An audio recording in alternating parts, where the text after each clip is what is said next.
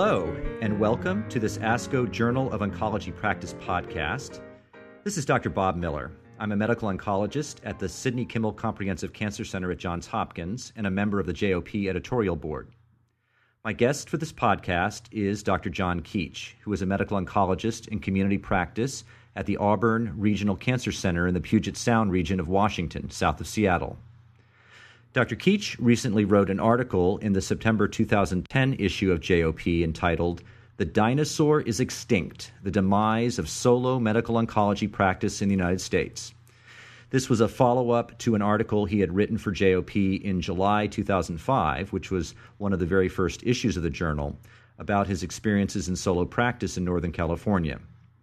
Dr. Keach and I have known each other for over 10 years since we both served as board members for the Association of Northern California Oncologists, or ANCO.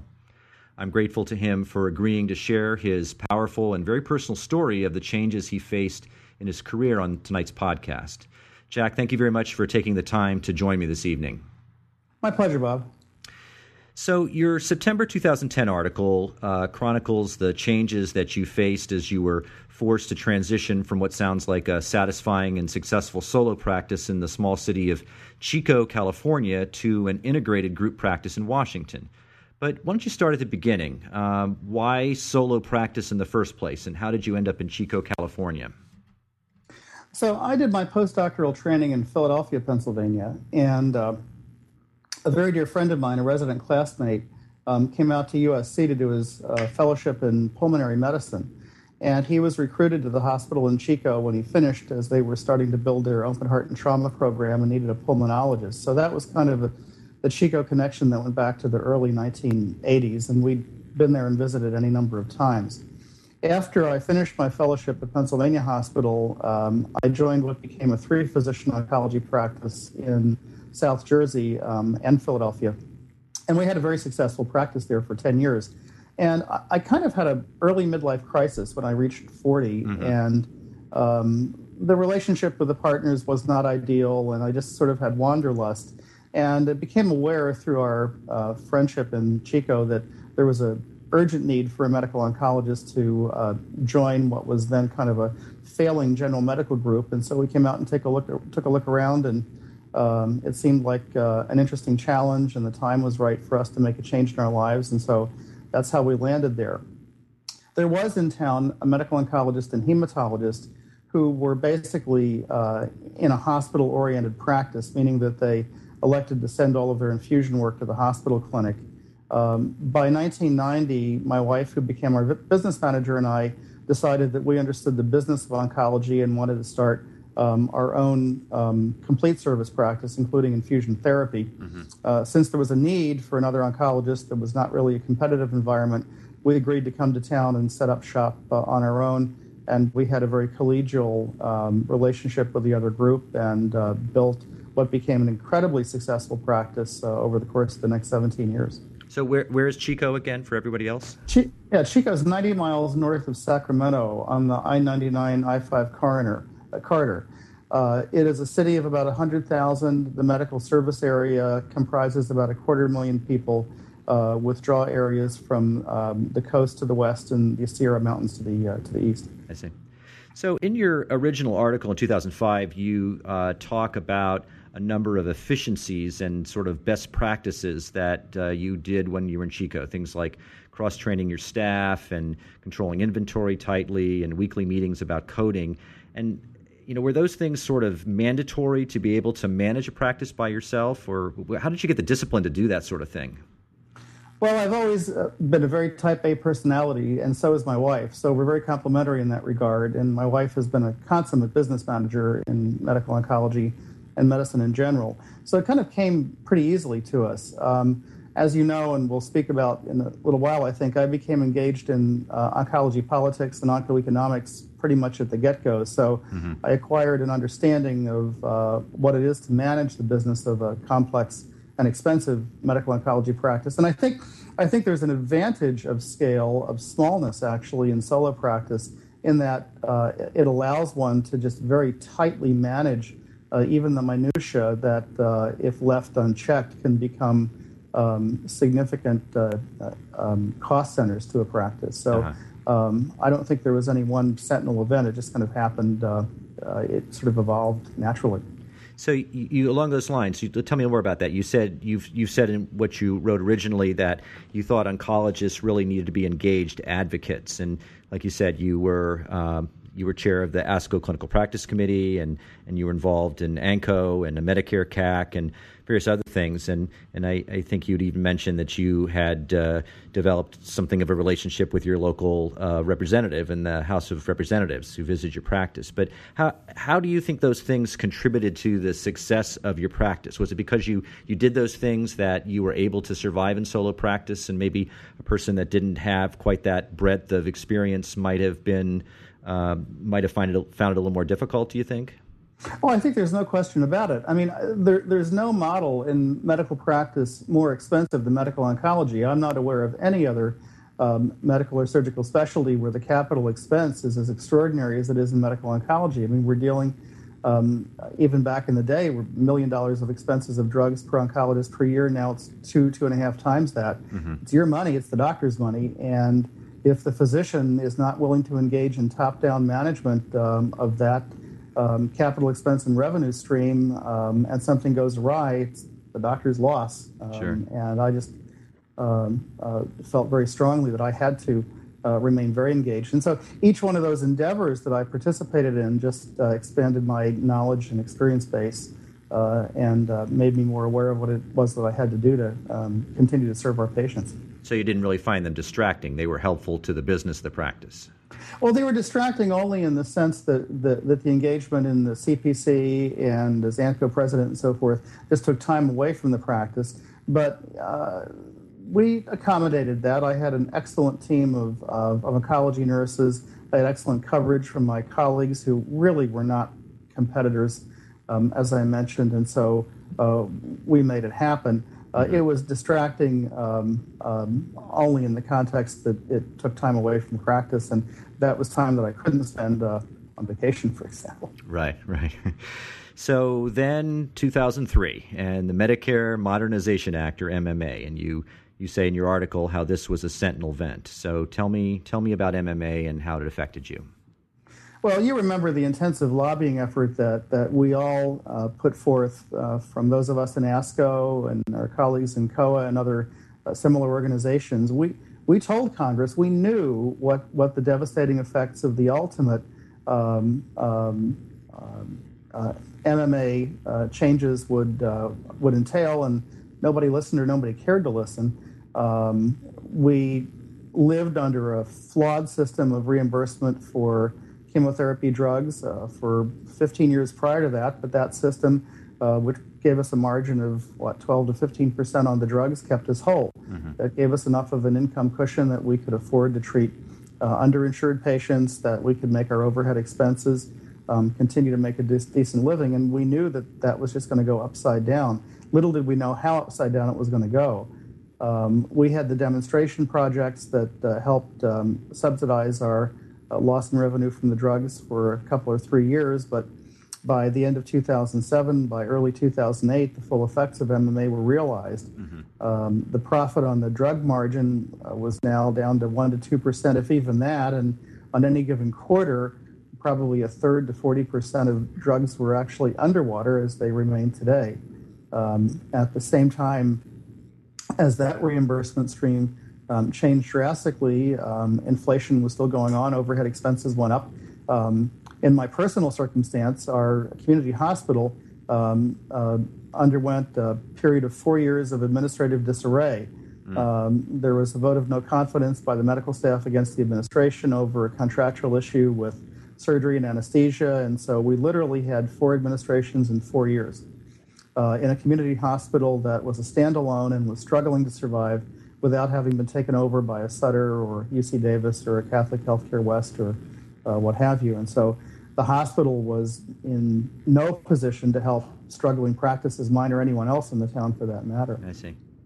The nurses unionized, and so in order to garner and maintain high-quality oncology nurses, which I always got from the hospital pool, we had to pay union wages and benefits, and so that happened in 2007, 2008. So that overhead expense skyrocketed.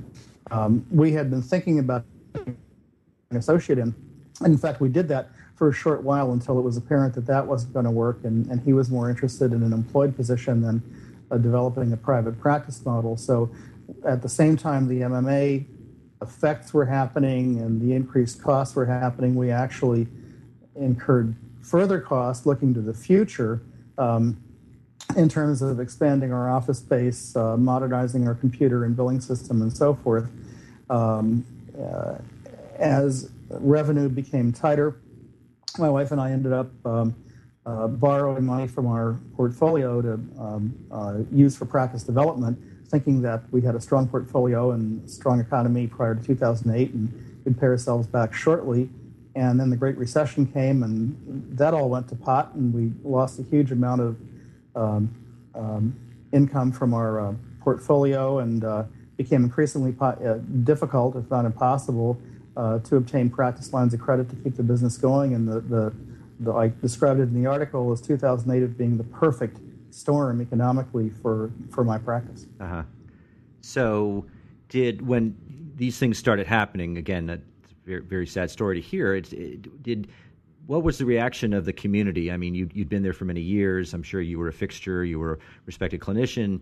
Were other physicians aware of this? And you said the hospital couldn't help you, but were there other medical groups in any position to offer assistance, or was it just sort of commiseration and it was commiseration and so be it. And nobody except us appreciates the financial burden of being in private practice of oncology. I mean, I would talk to anybody who would listen, but I don't think anybody to this day, or maybe when I actually left they did, I don't think anybody really believed that things were as bad as I said they were. Uh-huh. Now, as you know, everybody's practice took a hit in the last few years, but none of them were as affected as ours was because of the extraordinary capital expense of remaining in business in medical oncology. And so I think they thought I was crying wolf. They just didn't believe that this was going to happen.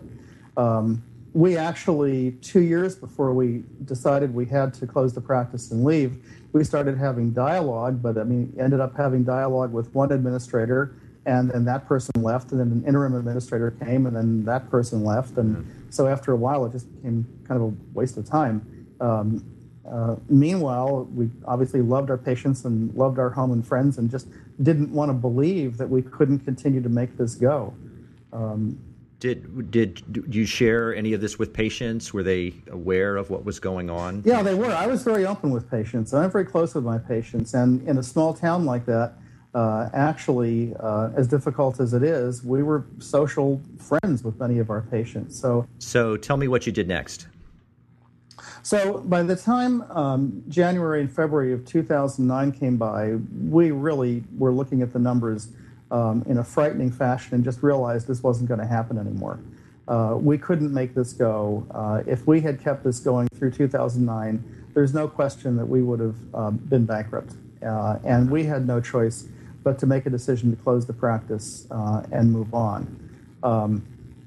We had substantial equity in our property, and so we knew that if we sold our home, we could help to pay off some practice debt and help ourselves to move forward. So we quietly started a search for relocation, and I was looking at various options to join either a large group elsewhere in the country, or to leave oncology altogether and perhaps go to work for pharma, or become an employed physician in a hospital-based model. We looked at all of those, and we looked at all of those in a very efficient, I wouldn't say rushed fashion, but a very efficient fashion. We gathered a great deal of data. We had extraordinary help from a lot of people. There are some excellent recruiting firms around the country who I think are very honest and forthright, and we learned a lot in a fairly short time. And by March of 2009, I had pretty much decided that I wanted to stay in practice, and my primary interest was in joining a large group. And so we had several wonderful offers. We had several site visits all across the country. And I was actually very close to joining a practice in Texas when I got a call from our primary recruiter telling us about the position that I'm now in, asking us to come up to Puget Sound and take a look around. Before I get into that, I will tell you that we kept this very quiet. Our staff, our patients, our friends, at this point, did not know that we'd made a firm decision that we were closing and leaving. We felt that we had to stage that discussion in a very stylized way so as to avoid chaos. But my wife and I made that decision unequivocally by early March of 2009. In the meantime, we just kept the practice going as best we could. So your staff wasn't aware till sort of the last minutes, that's what you're saying? They were not aware until we made in June, until I accepted the position with Capital Oncology in Puget Sound. We decided that we weren't going to make a formal announcement to anyone, including our closest friends, until after I had a contract in hand. I see. That makes sense. So when you made the decision, you must have sent a letter to patients, or tell me, how did you let patients know? We did. So we made the decision. We came and looked at this practice, analyzed it carefully, decided it was the right fit for a whole variety of reasons. Contracts were signed, a starting date was set, and we set a date to close the practice. I believe it was late July, and we had a great deal of help actually from our insurance carrier, NorCal. NorCal is an outstanding mutual indemnity insurance company, and as you know, I think you were a NorCal member when you're in California, and they helped us a lot. They have a whole division actually that helps doctors close practices for a variety of reasons and do it in the proper way. So the minimum notice that they recommended for an oncology practice was 30 days. We gave 60 days notice, and so we called together a meeting with the hospital administration, who, by the way, the last interim administration that went into place in the spring of 2009 became the permanent administration, which is there still today. So we called a meeting with them and with our physician colleagues, and it was a Friday morning. I remember it very clearly, and announced that we were closing and leaving. And we had an office staff meeting scheduled for an hour after that, and we then went over and announced to our staff that we were leaving, gave them the timeline, and we'd already prepared letters to go to the patients, which were mailed that Friday afternoon. And then we started discussions, obviously, during office hours the following Monday about the planned departure.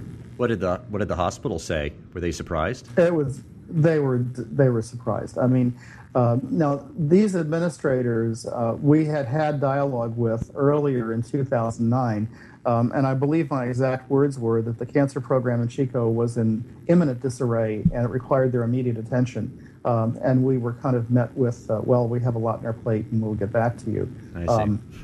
They were shocked, and at that fateful meeting, they said, "What can we do?" And I said, "What about the words immediate jeopardy did you not understand 3 months ago?"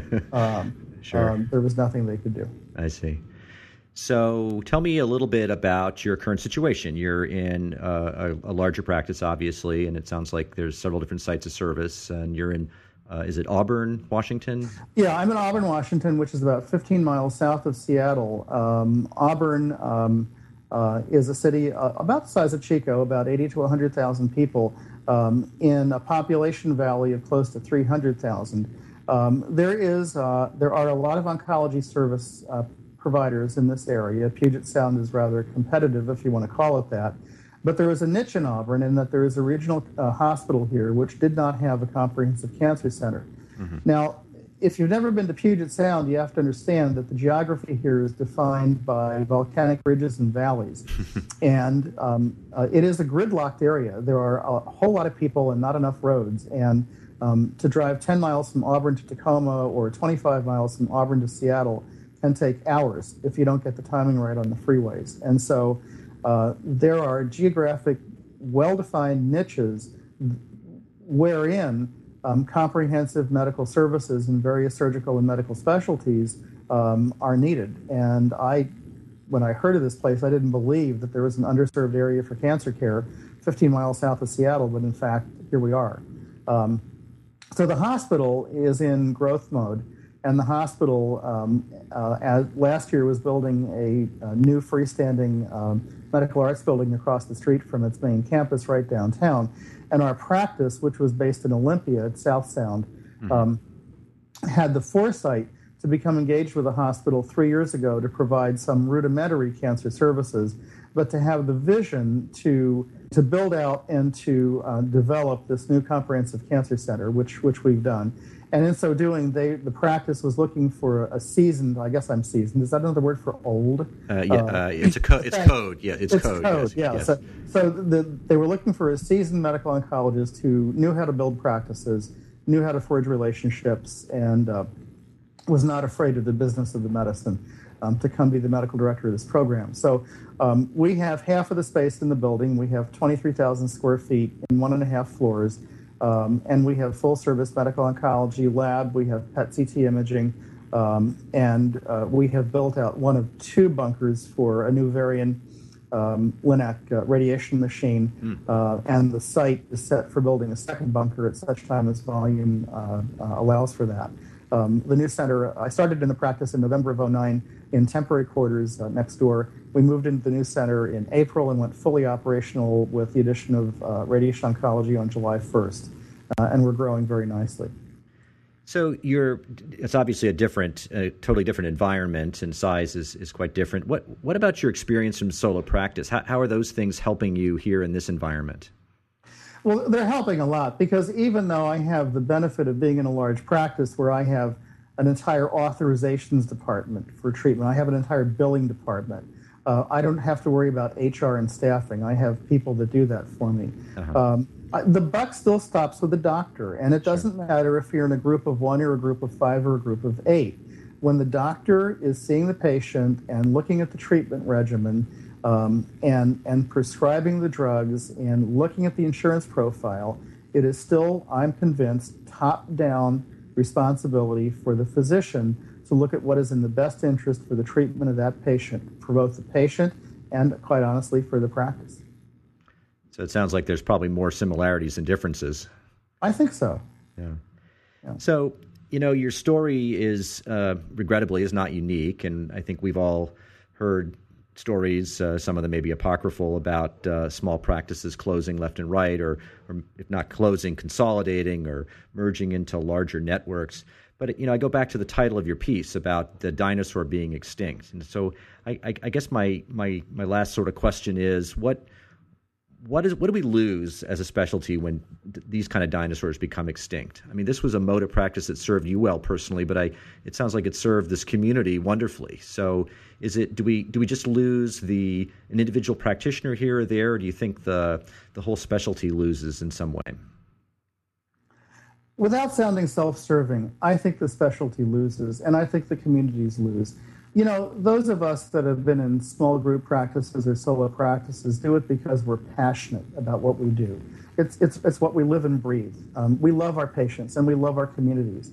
And we're not just coming to work every day. We're engaged in our communities. We're engaged in everything that has to do with the word community. And so I think we diminish ourselves when we simply become employees who show up for work and leave when the bell rings at 5.